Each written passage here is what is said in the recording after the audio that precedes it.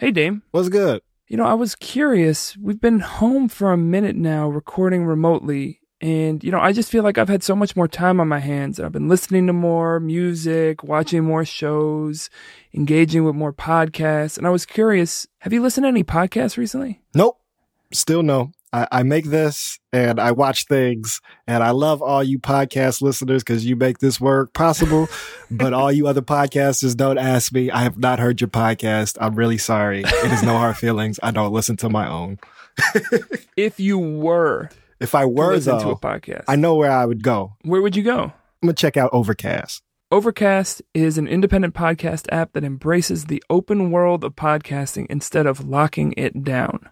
No exclusives, no premium content, no paywalls, just a great podcast app for everyone. Yeah, I love independence. I love free things. This sounds like where I'm going to have to go step into this game of podcast listening. Podcast for the people. Get it for free on the App Store. Education. Hello, Hey, this is Ergo. I agree. That is what this is. I'm Kiss. I am Damon. And what we do here is showcase the folks reshaping the culture of our cities and world for the more equitable and creative. How are you doing, Damon? I'm excited. I'm happy. This is one of those. This is one of those home team favorites. This is for the listeners. This is for the fans. We dedicate this one to you. It would be possible without you. No, I'm really excited. In this climate of us being in all of this crisis, it's allowed us a lot of space to start thinking about the world in larger and grander ways. And we're doing that with education in this suite. And who we have on, Mr. David Stovall, really embodies a radical approach to education and schooling. And so, folks may remember our episode with him a few years back. That's been one that I've gotten a lot of response to. And so I'm really, really excited in this time, to be able to go further with David Stovall. And he brought some amazing things as to be expected, uplifting the relationship between mutual aid and solidarity economy and what education needs to be. So definitely want to uplift the People's Grab and Go as an amazing example of responding to crisis and using the school site, Burke Elementary School, as a drop-off site for mutual aid. And he really, I think, went further in the notion of what fugitivity needs to look like for the radical educator that wants to build more liberatory spaces. Dave Stovall is a professor of African American Studies and Criminology, Law, and Justice at UIC here in Chicago. His scholarship investigates critical race theory, the relationship between housing and education, and the intersection of race, place, and school. He is a member of the design team for the Greater Lawndale Little Village School for Social Justice, which opened 15 years ago.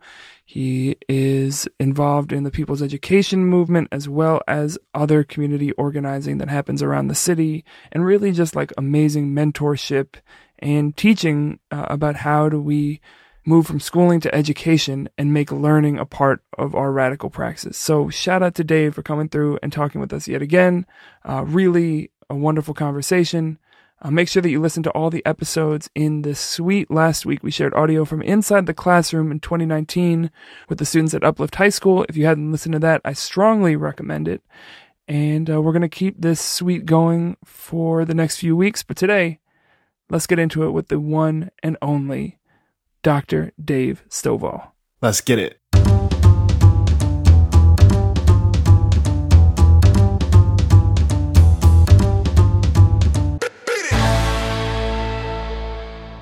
We are right now deep in the midst of our education suite, talking with folks who are reimagining what learning, education, schooling can look like in this context and into our future.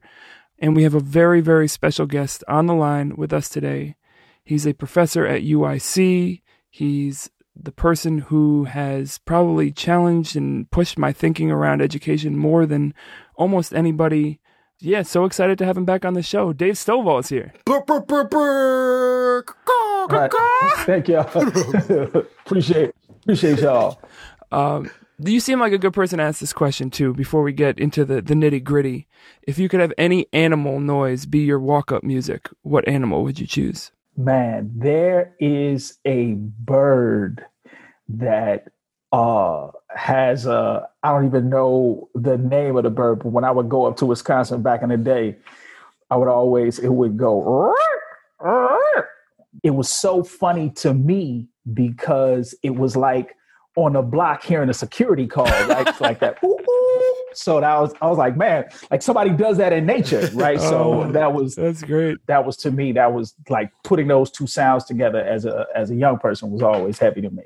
And honestly, if you're going to have one animal be a lookout, you want a bird. Right, exactly. That's ideal. With flight, yeah, right? Exactly. Yeah, you got flight, exactly. Right. Well, to continue to ground ourselves, we have a ritual of a 2-part question, and in this time, and this is quite a time, how is the world treating you, and how are you treating the world? Yeah, I mean, I think the world is reminding me that this moment of reckoning is just putting us in a space that we've known for some time, but we've just gotten to the space of ignoring it, right? So the world is saying, look, you can't poison me and not expect me to bang back. You can't do things to other folks on the planet and not expect a response. Well, I feel like the world is reminding me of that in this moment in particular. And I think, how am I treating the world? Yeah, it's really around paying attention to exercise, environment, schools, our conversation today, and just really thinking more about mutual aid, right? So what does it actually mean to do the work in solidarity? Something that as soon as COVID hit and when we started to see these moments of racial unrest, I started seeing people use the word solidarity economies. And I think that was really important to engage. And Damon, some of your work with Let Us Breathe is just really, I think, amped up in something that folks like yourself have been reminding us. And now it's kicked up into a whole different stratosphere. So those are the things in terms of how the world is treating me and then how I see myself as treating the world. The same way that you were talking about Dame's work, sticking out, and the work of Let Us Breathe being on your mind. One of the things that we've observed through this whole crisis is that the people who were engaging with these ideas and doing this work around what a more equitable and liberatory future could look like before this crisis are the people who, they might not have all the answers, but they're at least in a good position to guide the conversation now that, these twin and triplet crises are descending at once. And I think of you so clearly in that role, as someone who was challenging and questioning and pushing people to reimagine what education can look like outside of the context or in contrast to the context of schooling. I think just first off, what's an idea that you were talking to people about 2, 3, 5 years ago that nobody was trying to hear that all of a sudden you've seen open up a little bit? Man, the idea of school abolition. Like I had a group of parents tell me once, they were like, "Child, have you lost your mind?" Right. And my response to them was, well, look, I'm not talking about the physicality of schools as much as I'm talking about what schools represent and the ideology around what's supposed to happen in schools, right? So the question is always, can education happen in these places that we call school, right? So I think now, like I've been getting hit up all summer, to talk about this in particular ways. And then, I work with Bettina Love with the Abolitionist Teaching Network. And so, that thing has just like exploded. But this idea, like 3 or 5 years ago, people like when the article came out, people were just like, what? And all I was putting together was prison abolition and then just applying that to school because the logics of both places are the same. And I think that's something that people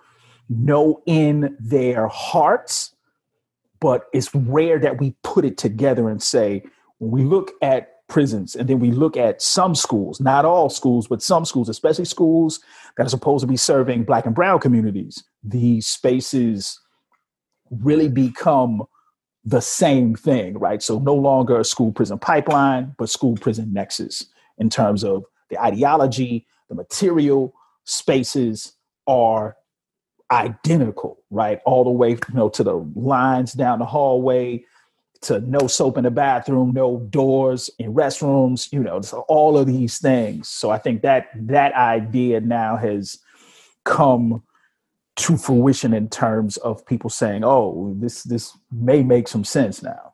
Yeah, and an important concept, I think, for folks who may still be struggling to get there, that really helped me understand this conversation is the notion of carcerality. And I think as we say, like, divest from prisons and invest into education and healthcare, I think one of the like emerging tensions or contradictions or dialectics is starting to understand that carcerality exists beyond these militarized spaces, right? Like there's carceral militarism, which I think is at the forefront right now, but carcerality happens institutionally throughout our society, but also like communally and interpersonally in ways that aren't instituted. And I think the school as a space, not only that, like, there's those basic things of like Aramark makes the food or like line up or, these noise level things. But I think at large, I think one of the things that I had to understand to get towards we need to abolish the way this institution is running is noticing that the primary goal is about confinement. It's about confinement and control, or at least in spaces like Chicago public schools, right? Like there are places of privilege where it is not as confining. But I think overall, even good schools, have this carceral way of we think about like socializing people, like in any strata. So that is really important. But I want to get into like how the conversation is changing this summer, because, I remember when I first heard you say it and it just tickled my radical imagination. And like, I think we were at a UIC conference and I'm like, bet money, this is my guy. And I'm for that. But similar to most of these things, it's like, okay, that helps my thinking, but I don't expect other people or society to be moving on this in any type of like relative fashion.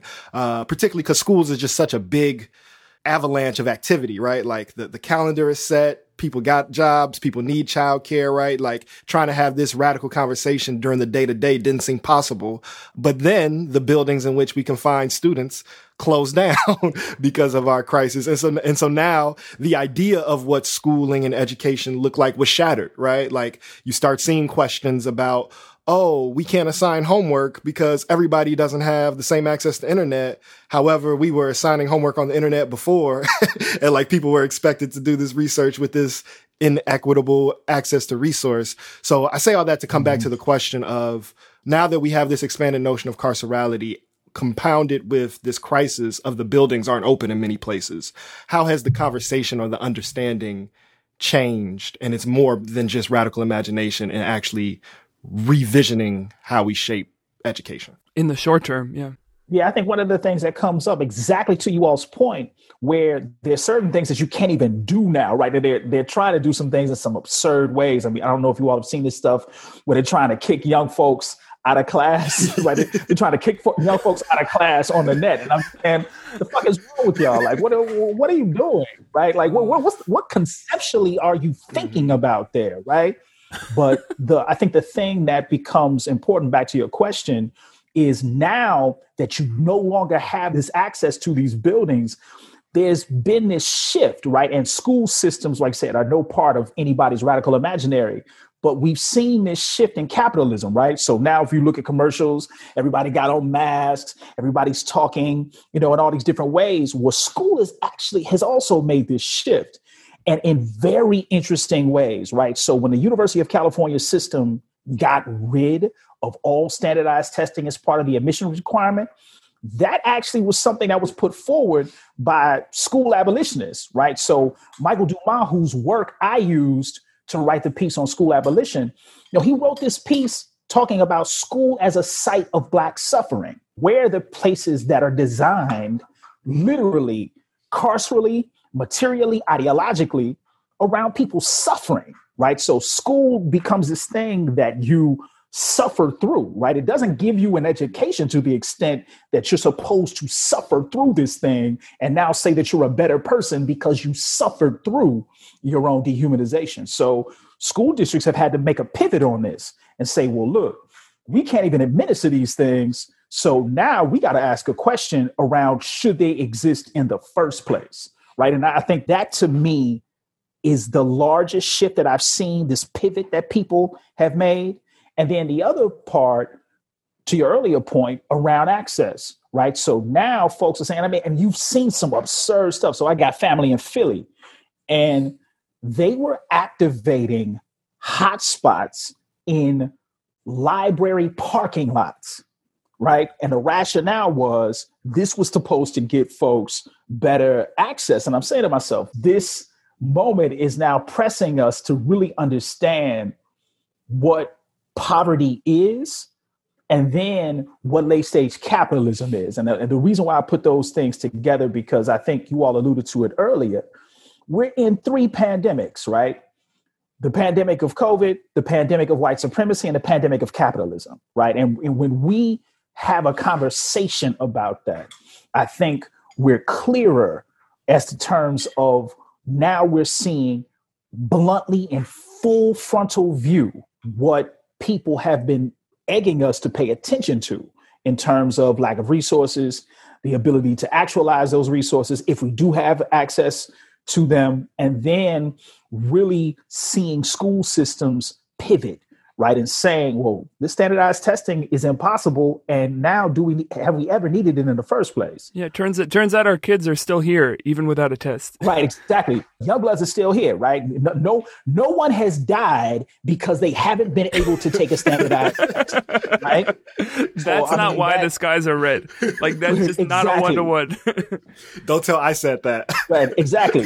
And the other thing that's really interesting is that we're seeing testing companies go with this, right? So this is really trippy. So this is like the Educational Testing Service, American College Testing, College Board, right? Who essentially control 90% of testing for college admissions. And then an organization, a multinational conglomerate like Pearson that controls the majority of the K-12 stuff.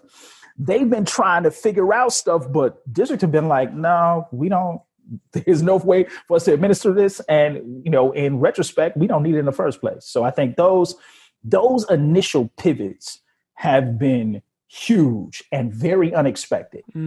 So you name that as a pivot that you've seen happen. Let's be optimists for like 3 minutes of our hour-long conversation. What are some pivots that you hope happen? Because, we know that like the impact of this year, even let's say a vaccine's here in 9 months or something, the economic implications, the global implications, the ripple effects of that are going to be fundamentally continuing to shift how we live our lives. What are some pivots that you hope or you could see as like potential energy right now in the same way that like the world rendered standardized testing obsolete? What else are you hoping it renders obsolete? And what are you worried that it could render obsolete that we actually need? Yeah, I think something that it could render obsolete is this idea of policing in schools, right? So I just heard this morning, there are 10 large cities that have gotten rid of police in school full force, right? So I think that is something that is critically important. I also think with standardized testing, our earlier conversation, that's something that can be also rendered obsolete. The worry that I have is that this kind of virtual age will make the idea of any type of instruction more virtual for the folks who have historically had the least. Right. So that to me is a deep concern because we've already seen that. Right. So this was happening as early as the late 90s, where Black and brown youth who were involved in the criminal legal system were given kind of these online classes that were just for shit. I mean, they were terrible. Right. But this was pushed off as viable education. And even though I think the pushback, given with all of the morass of what's been happening in terms of schooling under COVID, I think there's still this push around really shifting school systems and trying to eliminate teaching, right? So and it's a little further down the road, but I think about this is something that the old Marxists were arguing in the early 60s and what they refer to as the rise of the machines, right? And now I feel like, they're no longer talking sci-fi, right? This is real time. Right. So I think those are some things that I'm hopeful about. The end of standardized testing, police out of schools. I'm concerned about this idea of replacing teachers Yeah. under the guise of opportunity of choice, right? So those are real concerns that I have. And when you place that in the context of automation across the economy as a whole, like that's just one more space where that's the move, right? And Exactly. to the Marxist point, like separating the labor even further to the point that it's obsolete. Again, yeah, no, I hadn't thought about education as an automation space. I told you we were only going to be optimistic for like 3 minutes. Yeah. So, I mean, what keeps coming up, I think, in our previous conversation, in the years since, and just trying to like always transform my thinking to allow for more healthy and holistic visions of the way the world should be. One thing that I think you just named in that answer is that there is this tension between education and schooling. And we used to use these words as synonymous and did not understand that in many ways, I'm starting to see them more and more as opposites, right? Like schooling as this place of confinement and control and authoritative socialization, and education as a liberatory tool of socialization that provides agency and creativity and mobility to human beings, right? And so I hear you as saying a fear like schools may get more emboldened in this virtual world, and that there is actually more leverage to attack educators and teaching and teachers. And so I want to go back to even like base level definition now that like that distinction is becoming more and more pronounced for me, in the same way that like opposing prisons and punishment made me then think of a radical notion of accountability rooted in community. Opposing schools is now making me think of what education looks like radically. And so I think we've had to redefine accountability. I feel like the same thing needs to be said for education. And so just for you, I know that's something you're always questioning and asking, just like your base level radical understanding of what education is and should be. Yep. The thing that comes into play with that in terms of positioning schooling and education, and I'll just give this brief thing around school, right? So school is broadly this order and compliance that results in a sorting system that says that you have completed the terms and conditions of this agreement. And in the agreement, you are only judged on your capacity to demonstrate your proximity to whiteness, right? So school is the regurgitation of the rules of whiteness. Education is the refutation of that, right? It is refusing that and saying, well, what does it actually mean to engage in processes and understanding that allow you and those like you to change your condition? Most of our education doesn't even happen in school.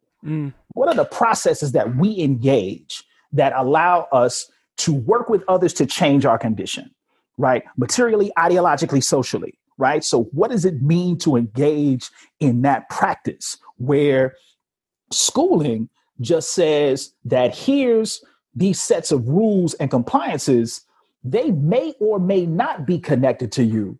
And we actually hope in our hope of hopes that you reject the majority of them, right? So what I would tell my high schoolers all the time was social studies was intended to bore you, right? One, it was intended to bore you because we're lying. And then two, it's intended to bore you with the hope that you would reject it and not pay attention to the things that are actually dehumanizing you. Right. These radical teachers are saying, look, I am much more intentional about your education. I could give a shit about school. Yeah. Right. That just happens to be the place where this thing is happening. But what I'm most concerned about is that there is a world that is operating to not only distract you, but to anesthetize you, with the hope that some of you all will die. Being clear about that and not so much pessimistic, but saying, okay, if we understand this to exist, then what is our intentional interruption? That's what allows me to keep the concepts clear, because a lot of times we still think about them as synonymous entities. But for me, it's really around saying, like, what historical lessons allow us to see education from a different space. Like there's this excellent book by Vanessa Siddle Walker called The Lost Education of Horace Tate. And it's about these Black women teachers who actually contacted the NAACP Legal Defense Fund and said, look, we are not trying to sit next to white kids as part of our liberation condition. What we want is full accountability for the taxes that we've already paid. And we want a curriculum that's reflective of what it is that we're trying to do in our classrooms. So these Black women do this thing and they start exchanging curriculum with each other through the mail. Right? So I'm just like, wow, your incredulity at the mail is really man, yo. I mean, like, what? Like this thing, like he was like, whoa, they just like, look, this is how we about to get down. Okay, look, this is what are you doing in class? Here's what I'm doing in class. Here's what I'm doing in class. Right. And this goes throughout the Southern Seaboard, right? Those are efforts around education and are much more oppositional to the dehumanization of traditional school, right? And I think it's important to kind of put those monikers on it. Yeah. So in that distinction, one of the things that we were talking with Eve at the beginning of the series, she pointed out was similar to what you were saying about automation. The digital space for students right now is no longer like a computer is not a luxury item. That's in many ways as close as schooling can get to those carceral conditions, right? You're regimented, you're still, you're in front of the screen, you're punished if you're not. Whereas for the people who have, to be a little glib about it, privilege, but really what it is access to education rather than schooling. Mm-hmm. This is actually a time for many of them of opening up the world, right? Of the constraints of schooling, that because we had ideas of universal education, everyone sat in a classroom, even if that classroom functioned differently.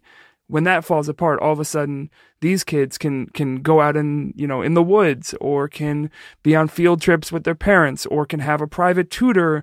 What happens when you have that kind of schism and there isn't this idea of we're all in this together, even though there was such wide disparity, is that, or Eve's worry, and I'm curious what you think about this, is that the parents and the families of the kids who have that access to education will be even less concerned about whether the kids in that regimented format get education or not, because they don't see it as together.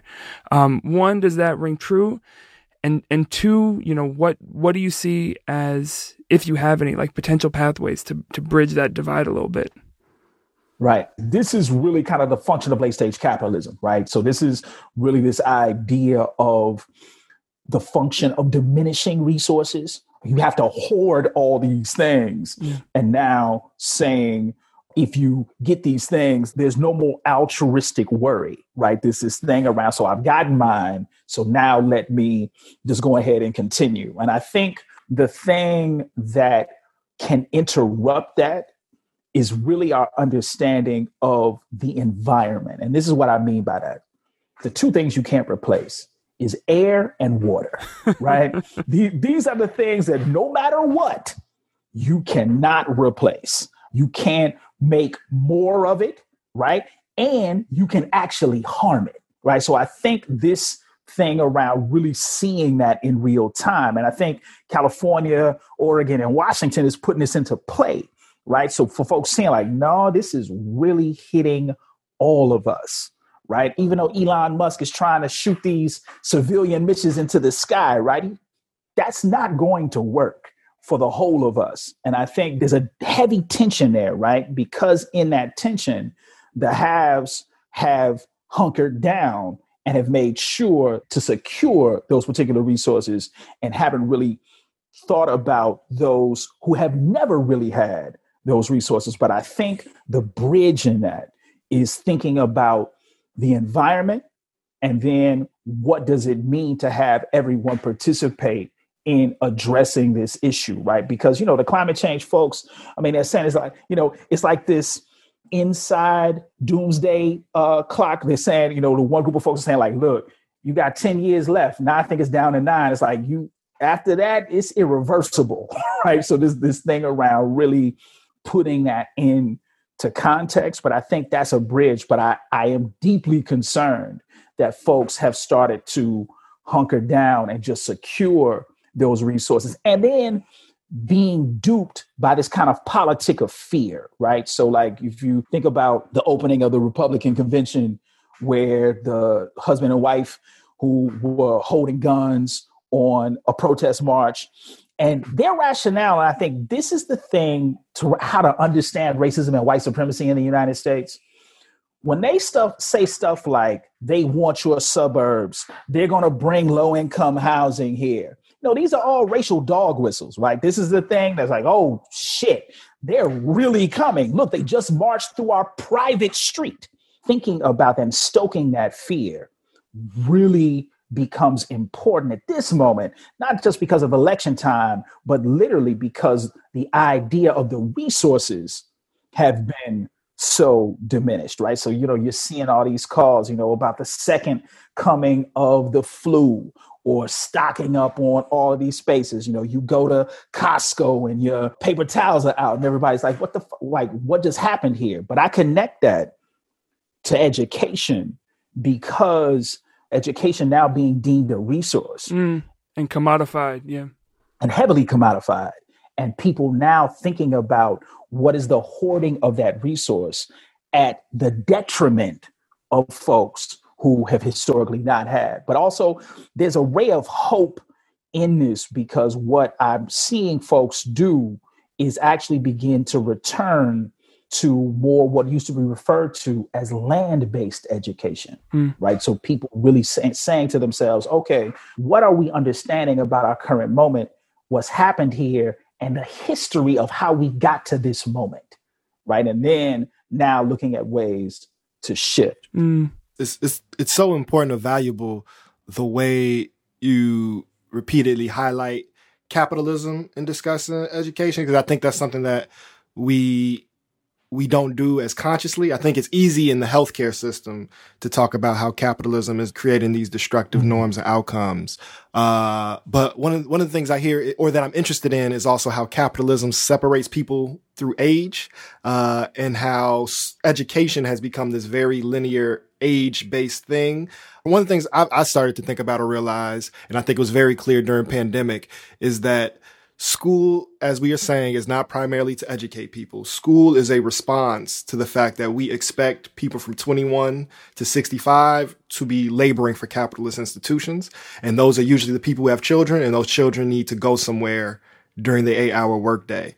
And so that means two things, right? That we then have this like confinement-based childcare system that is miseducating a lot of people. But it also means that, air quote, adults aren't getting educated either, right? Like the idea that my learning stops at 20, 21 if I'm, in the middle, 17 to 16 if I'm, experiencing poverty, or maybe 25 to 26 if I'm, in an elite space. But like from that point on, that's all the learning I do. And then there's work. And so one of the things that I feel is needed is like education needs to get off this, like I'm 8 and then I'm 9 and then I'm 13 and then I'm 16. And that's how we organize ourselves. But that also that my parents don't learn and that school stops at 3:00. And I want to get into the university a little bit, but I think just like starting with the idea of like communal based education institutions are only designed for like the developing body. In your thinking, how do we break some of that generational divide or make education more intergenerational for this land-based communal learning that we really need to be healthy? Well, we actually have real examples of this in Brazil, right? So if you go to... It's always South America. It's always South America, right? So if you go to Porto Alegre, they have this system of what they refer to as citizenship schools. Probably about 10, 12 years ago, this guy came to UIC. His name is Ivan de Martins. And he was part of this citizenship school. And the citizenship school goes on the model of Paulo Freire in terms of talking about a education that is centered in consciousness development, right? Or the raising of consciousness, right? And this idea of to raise conscious now allows folks to change conditions, right? And Paulo Freire, when he first engaged in this with adult education, and a point that people often miss in K-12 education, Paulo Freire's work was originally with adults, right? So Paulo Freire teaches campesino farmers how to read, right? Up in Recife, which is in one of the blackest parts of Brazil in terms of African descended people. So he teaches these farmers how to read, and then the farmers end up taking over the farm and kicking the owners out, right? So Freire actually is exiled and goes to England because the Brazilian government was looking for him because they pegged him as the genesis of the revolt. So these citizenship schools use this model and they say, well, look, Learning never stops. So Yvonne, two of my colleagues, toured him around Chicago public schools, and he was freaked out. He was like, what is this thing that you all are doing called grades? Like first grade to him, he was like, what is that? Like he was like, what is happening? That's how I like, felt in first grade. I mean, he was like, what? Look, myself included, right? Because I was a kindergarten suspendee, right? Thing that y'all are right, doing? like what are y'all doing, right? I would like to talk to a manager, please. This shit. Right, exactly. Look, he was like, man, don't y'all know that goes, and this is what he said. He said the U.S. system of dividing people into these age grade spaces, he says that is counterintuitive to everything we know about the function of the human brain. Mm. Right. And I was just like, damn. But it goes back to your point around preparing people to work. Right. So as young as kindergarten, you're in this space, right? You do your show and tell around what it is that you want to be, but it's really around how will you best participate? How do you see yourself participating in global capital? Right. So this idea. So Yvonne said, well, look, this is how our citizenship schools are set up. He said, we have this grouping. We have 0 to 5. We got 6 to 9, 9 to 12.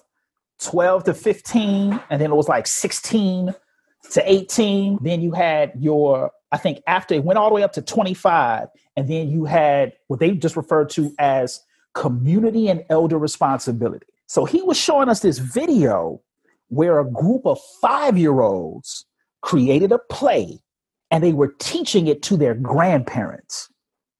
And their grandparents had to act it out. And I'm just like, yo, like what is happening? What? And he said, look, we understand that learning is always happening. Remember, the campesino farmers that Freire taught were in their 20s, 30s, 40s, and 50s. So now they were saying that because learning is always happening, how can we create a structure where people can always plug into learning? And actually, those folks who are in those community schools, they now were part of the Lavalist movement, right? Which actually got Lula elected in Brazil. So, when you see this space, so I mean, like a real tangible example of people saying learning is always happening, learning is dialogical, learning is connected, and everybody does it all the time. So I think those models are really important because what we actually see historically, that Black schools that were started by Black folks in the South had very similar responsibilities. The school was understood as a center of community, right? It was a place where people engaged. They engaged their community, they engaged each other. And remember, those schools right after Reconstruction, or during Reconstruction, I should say, were largely burned down and replaced with a public school system. Yeah. That moment, I think, becomes important. And I think these are tangible examples that we can look at historically and in the contemporary moment and say, look, we're doing this all backwards. But Yvonne's piece around grades, I was like, damn, that's it. Like when he said, look, we know that the brain doesn't function that way. Yeah. Right? He said that's not how humans learn. I'll throw it to you, Kiss, but just that image of burning down like the Reconstruction era models of school just really haunted me right now. I think we have the image of like the church burning down as the communal institution, and that history I think is more like favorable for the state. But the history of our schools being burned down really just like hurt me just right now, just thinking about it. Man, there's an excellent book by a guy named Christopher Spann, who I went to undergrad and grad school with. And Chris's book talks about Mississippi. In Mississippi, from the years of 1865 to about 1890, there was a public school started by Black folks, burned to the ground in every county. Oh. Right. So this thing around really putting that in real time and what that means. The place that is reflective of your liberation and sustainability is seen as such a deep threat to white supremacy that they burn it to the ground, right? In every county as a sign of terror. Well, and then the replacement, right, which is this quote universal system, becomes pretty quickly, like we've already discussed, a site of carcerality. Exactly. And I think one of the main contradictions that I think Damon and I, we've talked about on the show, and also just a lot in general, is so you had these schools that you were just talking about that were burned down, that were to some degree, I'd imagine, more land-based because they were started by people from that land to serve the needs of the communities in that land. And then we have this kind of projection of that idea of serving the public on this, national scale with a, quote, universal education system, right? The idea is that this serves everybody, and you have the fallacy of it serving everybody equally. And yet at the same time, even that logic that isn't true is now seems so threatening that they have to dismantle that, right? So the replacement to the liberatory thing, because people have done so much work within it, so much education that they've found little fugitive corners within schooling, but also just because the idea of anything being public is seen as a threat to power, that the more carceral version is still too threatening. So I'm curious for you, having the knowledge of those other models, how do you even think about the idea of education serving the public and this idea of that as a universal, when we know that there's almost no public left? The people still exist, but a commons barely exists in this country anymore. And in many ways, these horrible schools are the best thing we have, right? Exactly.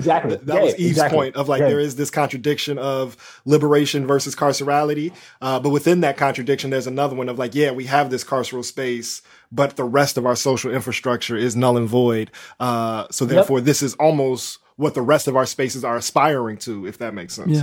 Yeah. And I really appreciate Eve kind of putting this out, right? Where we talk about schools in dysfunction, right? And community folks are like, wait, there's a whole different operative space that this thing occupies, right? It is a whole different operative space that we've used this building for. Right. And when that's destroyed, this idea of a public commons dwindles even further away. And I think back to your earlier point, this is where this fugitivity comes in. And this is a question I'm asking of my own self, right?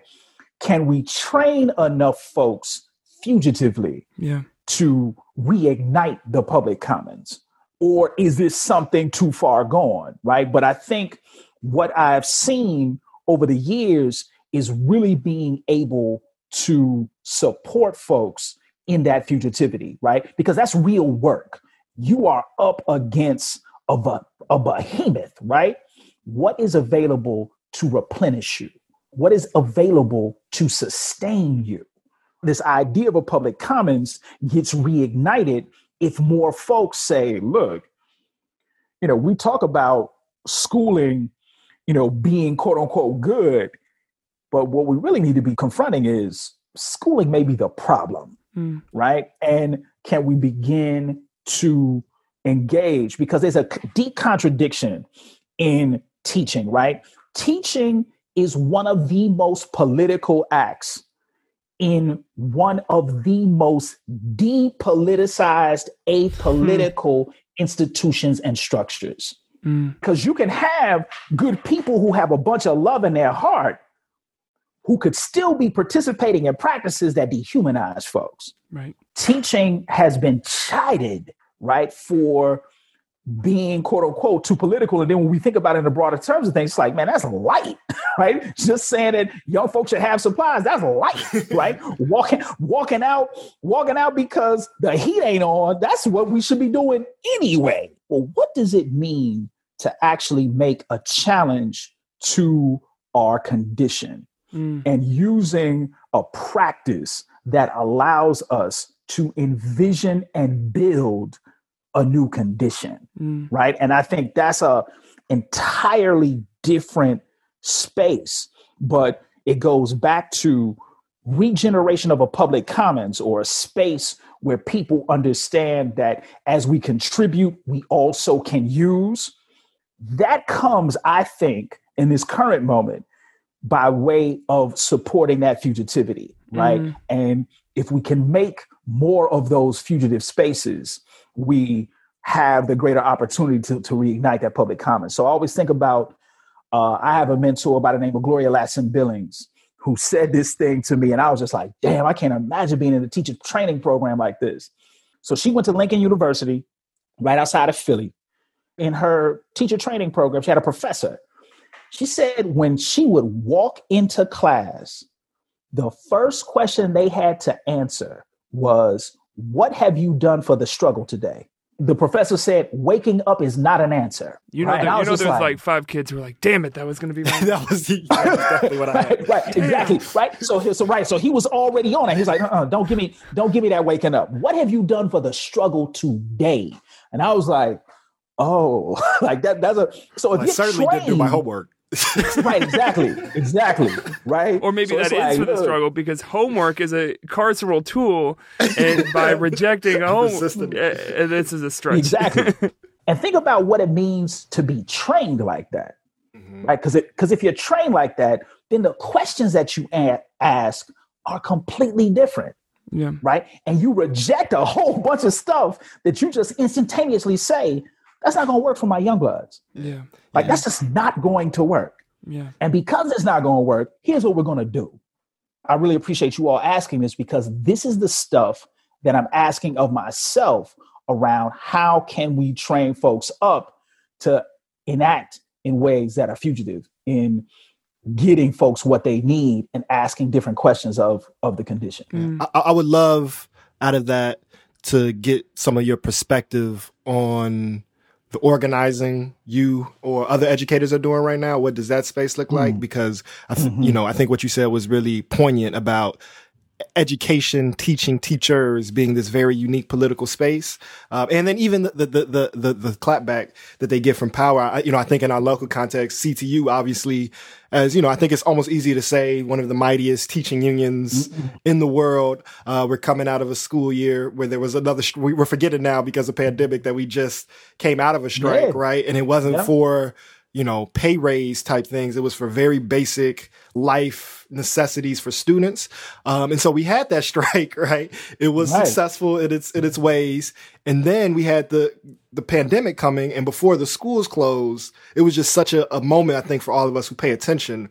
The response was, we're going to make sure that there's soap in all the bathrooms, right? Which means that wasn't insured already, right? So teachers who just had to strike for however long to get very basic necessities and were seen as villainous, right? Like you come back a few months later and we have a global health crisis, and the response is, let's check on these soap dispensers, was just so eye-opening.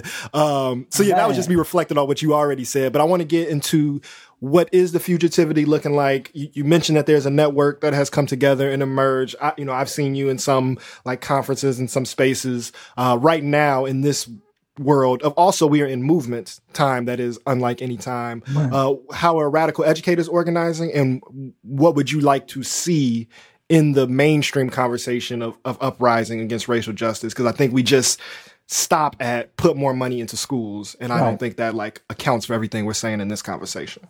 Yep. So I'm part of the Abolitionist Teaching Network. And the idea is, how can folks share resources with each other? Going back to Vanessa Siddle Walker's book, right? How can we share resources with each other in this moment when there are no real good solutions, right? In terms of trying to engage folks in this virtual age, especially folks who have particular needs, particularly folks who have been historically excluded in these systems. So this thing around resource sharing is really pushing me to understand mutual aid. Another thing is really kind of thinking about curriculum, right? So what are we actually starting to engage with folks? And now how are we thinking about time when we do these engagements? So my next door neighbor is a science teacher, and he was like, man, it's a ton of stuff that we can do, but the system won't allow us to do it because of all these rules and constraints. So he was just like, look, man, I'm about to go up in the schoolhouse. I'm about to turn on my little video camera real quick. I'm gonna do a couple of spots. Then he took what he did in the schoolhouse, brought it back to his house, then created a whole different set of lessons, contacted every one of his students. I was like, okay, here's here's how we do it. And he was just like, look, we can switch off. We can engage one day. You all can do the next day on your own by yourself time work. And then I can just check on the work and then we can regenerate the lessons. I'm like, man, dude, this dude is out here like putting a grind in a whole other space. Yeah. Right. And my thinking is, what are the ways to support him, right? In terms of actually doing work in this way. I think another thing that's happening, we're seeing folks really start to organize around ethnic studies as part of curriculum. And interestingly enough, I'm starting to see more folks really engage in abolitionist curriculum at the K-12 level, which was surprising, right? Because, colleges also do this kind of thing around capitalism, right? So everybody has an abolition curriculum, like 2 seconds. So like this summer, I probably looked at about 6 or 7 abolition curriculums that were supposed to be engaged at the level of higher ed, right? But what I'm really seeing is people being very creative around saying, look, abolition means the ending of the practices that dehumanize. What does that mean for science? What does that mean for math? What does that mean for social studies, English language arts? So I'm seeing more of that, and I'm participating in that work through the Abolitionist Teaching Network and another group of folks called the People's Education Movement. So these are spaces that I'm seeing people support that fugitivity, and in some of the ethnic studies work in terms of really kind of bringing these stories to the fold and really kind of thinking about and moving on dissemination in terms of the sharing of resources. Just sending it by mail up and down the seaboard. That's the move. Exactly. Right. I mean, like, look at what's happening to the Postal Service, right? I mean, this whole thing. And this, have you all noticed that we have never heard this point? The United States Postal Service to this day is still the largest employer of Black men. Mm-hmm. Well, it's almost like a pop culture thing, right? It's like you get a job with the Postal Service. It's a good job. It's a steady job. It has, like that's the not like a panacea, but it's like a solid stability. Right. I mean, my grandparents, my pops, his sister, my aunt, they all came through the PO, right? So this thing around really that organizing, what I've seen is like, how do people now support these movements? And then thinking about this movement moment as a site of curriculum, right? And I think that's a really important point. And my worry is people will take this moment of unrest just as the flashpoint, in opposed to saying this is connected to a deep and broad history. And now our capacity to connect that to this deep and broad history enhances our capacity to now shift and move with the folks who are on the blocks, in the streets, and thinking about how to do or engage education entirely differently. And what we really see is that this is connected to a history, right? We can look at the boycott. So Chicago public schools got shut down by students in 63, 67, 68, and 72, right? Wow. Literally shut down. Yeah. Not just kind of thinking about racial unrest as the flashpoint, but really thinking about it as a site of curriculum that's connected to these other things. I think that to me, there's a lot of power in that in terms of, and that's what I see in terms of folks moving and organizing in education spaces in and outside of school. That's beautiful. I didn't know the 4 shutdowns in like 7 years. That's nuts. Yeah. And then there were like 2 kids who were not involved in any of the shutdowns. Who were just like, this is the best snow day ever. This is fantastic. right. Yo, this is like, man, this is what's cracking. And actually, Dion, there's a historian at the University of Indiana named Dion Dans, who I actually went to school with. She documents all those shutdowns. So I think I have a new segment, and it might be more in name than in practice because we have a little bit of time. But it's coming from trying to be considerate of your time, and I'm calling it "If We Had More Time." If we had a little more time. So what I was going to say is like I'm going to offer the like thoughts or questions that are lingering for me. We got about a little bit over, we almost got 15 minutes left, so we might actually be able to touch some of them. So the first thing that's been in my mind, I thought about you when I first saw the story, and I was trying to find her name while we were in conversation, but couldn't. But I'm thinking about the student in Michigan that was incarcerated for missing a Zoom class. And that's just on my heart. So I just want to uplift. I don't know. Do you know her name? Yeah, Grace. Grace. Yep. I just want to uplift her and for folks to look up that story as like, that felt like the most hardcore example of what we're talking about. It wasn't like being punished for a fight at school and you ended up in being incarcerated. You were being incarcerated because of school. So that was one thing I really wanted to uplift.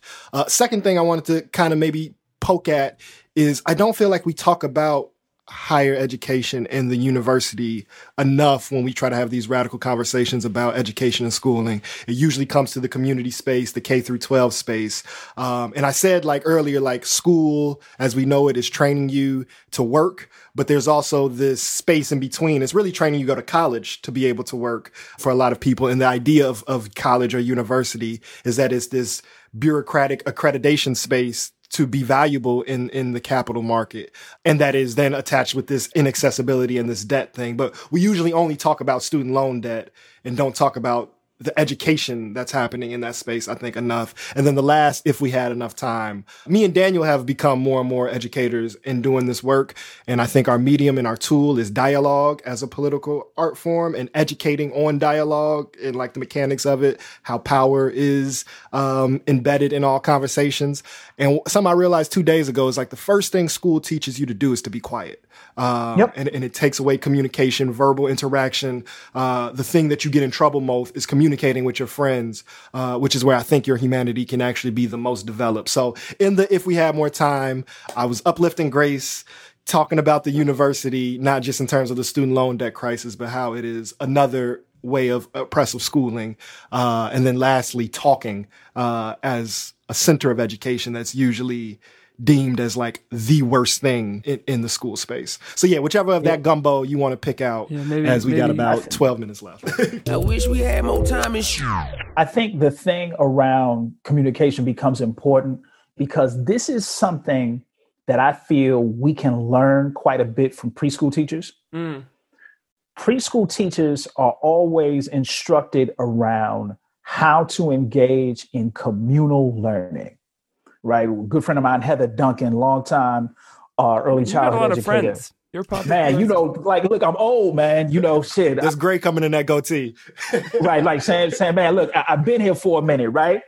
So so Heather always talks about the thing that we miss is education is generated from contact with older folks, and it's also generated with contact with peers.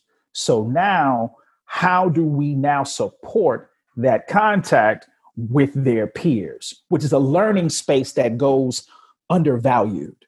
So if we think about as folks get older, how do we now start to support that peer learning? And one of the ways to do that is through communication. And that lesson dies when they get to third grade and they start getting tested. Now it's more regimented, sit in your rows, listen to this proctor give out a test, eat these dry ass cookies and choke to death while you're taking a test, right? I mean, all of this. If there's one piece of the fight, we got to get some moisture cookies. right. Like get rid of the cookies. How about some milk in this? That's a reform. It's a reformist reform. I acknowledge that, but in the short term, we can at least get some. We can at least get something to drink, right? That's a W. Let's take that one. It's not famous Amos. It's infamous Amos for how dry those. That's right, man. And then the thing around thinking about higher ed, right, in terms of these spaces around what does it really mean? So I work with this department of folks who really think about this radically and saying, well, look, we now have to understand how we function in late stage capitalism. And in our function in late stage capitalism, what are we willing to reject? And what are we willing to do in terms of access? And an example of this, right? So there's a woman named Nancy Cantor, who's the chancellor for the University of Rutgers Newark. And what she's done, she said, look, if you graduated from Rutgers schools, you go to Rutgers University Newark for free. Right? She was just like, look, let's make the pathway clear, right? And then since she garnered a bunch of resources to do that, the other part of the resources was she got money not only for folks who are currently incarcerated, but for folks who are returning home to actually take classes at Rutgers for degree attainment, right? But like I said, degree attainment and late stage capital have all these contradictions, but I think this idea of interrupting who has knowledge, colleges can play a role in that in terms of shifting that narrative, in terms of thinking about Sister Grace in Detroit. One of the things that becomes important is recognizing how the carceral state works and really understanding what containment is. And I think, when we go back to our Black radical feminism, this is something that they've been telling us for a long time. The Black body has been rationalized as the gratuitous site of punishment. Grace's situation is no different. She was viewed as criminal before she was viewed as human. She went to this predominantly white school. She had some interactions with folks at the schoolhouse. Her and her mom weren't necessarily getting along. And the only response to doing anything to address that issue is containment. The only solution we have is containment. We don't have anything that engages folks. We don't have anything that engages any process of transformation. We don't have anything that actually engages mental health. Now, that's available in the private sector for those very affluent white students, but we have no public mechanism by which to address those issues. And Grace's piece is emblematic of the criminality of the Black body before its personhood. And that is the entire debate around schooling, right? Because these are spaces where not good things are happening, but more so rationalized as where bad people are housed, right? And that, I think, when we actually can address that and hit that point and start to rethink that, then we're forced to ask a very different question around the function of schools for the historically disenfranchised, in this case being Black and brown youth. As tragic and ridiculous as the responses of the state were in her case, I think we should understand that as this assumption of her criminality before her humanity.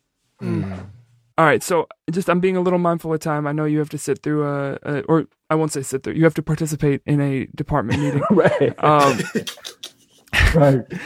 But I want to ask two last questions that I think we're going to start dusting off for this education suite, which is one, there's all these highfalutin, big, abstract or complex ideas that we just talked through. And then there's the reality for so many parents right now of stepping into this role of educator in a really different way, or at least into this role of schooling facilitator in a different way. Because obviously we learn from our parents a lot. One, is there any support, advice, feedback, message that you'd want to give to parents who are in that role right now? And two, my last question is there a teacher that you had inside school or out that you want to just give a little shout out to? Yeah, no doubt. To your earlier question, CTU actually has quite a number of resources that folks can plug into. There's also an organization called the Black Teacher Project that's doing quite a bit. Then there's also Rethinking Schools, which is a longtime publication that's also providing some resources for parents and for parents. Yeah. And I think, and then another one locally, Raise Your Hand Illinois, is also providing quite a few resources for parents. And I think my message to parents is, there is no good solution right now. Everything is thrown up and it is tough right now. And I want to acknowledge that because I think in the material reality of things, we need to understand what a challenge this really is and how it is really putting a lot of stressors on families. But those resources are very important. And I think this idea of patience, grace, and mutual aid, right? So what can we learn from each other? What can we share with each other to address this situation, then being patient in terms of grappling with some of these concepts, using our available resources, also in terms of this grace, right? In terms of just saying, some days will be better than others. Our work makes for those better days, right? And not just in this abstract sense, but in real time. So if we are consistent with what it is that we're trying to do, we'll actually, and use those resources, we can actually make sense of this thing. But it's tough right now. And I want to live in full recognition of those challenges. And then in terms of a teacher that I would want to shout out, my 3rd grade teacher, Miss Jordan, my 4th grade teacher, Mr. Dennis, and my 5th grade teacher, Miss Lester, who told me, look, the world wants to do something to you. Are you ready to prove them wrong? I was like, hey, now I get it, right? Like, so that was why. So my first lesson in fugitivity was 5th grade, right? In Shout terms out to of Miss like Lester really, the Fugitive. That's great. Man. So yeah, those are the folks that I would definitely want to shout out. Beautiful. That's a powerful place to end. Thank you so much, not just for this conversation, but all the work that you do. I think one of the things that we've leaned into is like not only outside of this space, but that this medium, this form itself has power to be an educational tool. And like in stepping into that responsibility, it's people like you that have really made that possible. So thank you not only for this, educating all the folks that are going to listen to this, but also I think me and Daniel, personally, you have helped my thinking a lot. As I'm sitting here, I'm just paralleling all these conversations to abolition of police and prisons. And when people ask, what is your vision? It's usually a network of institutions that are in walking distance of someone's home that provide resources and community. And within that network of institutions, we have accountability measures, right? That accountability needs to be embedded instead of this separate thing that happens somewhere else where bad people go. And in this conversation now, I'm paralleling that to education, right? Like we need a space that makes sure folks have housing, food, medicine, clothing, elder care. And in those institutions in our community, that is where education is embedded. We learn how to take care of each other. And just some of the ways that you were talking right now help me see that a little bit clearer of that's the vision we need to be working towards. So I just come from a place of humility and extreme gratitude for you, for your work, for your thinking and your liberatory spirit. Thank you so much. No, I appreciate y'all fully, man. I truly, truly appreciate the work and how you all have been getting down and have been engaging in this space and getting this out to the people. Truly appreciate it. How can folks find you and your work in the ways you want to be found? If you want to be found, if you want to just keep that fugitivity, we can move that direction as well. Well, I mean, it's super simple for me, right? So I'm the local Luddite. So all I got is an email, right? So, folks can hit me up at mfs8837@gmail.com and motherfucking Mary. Right. Look.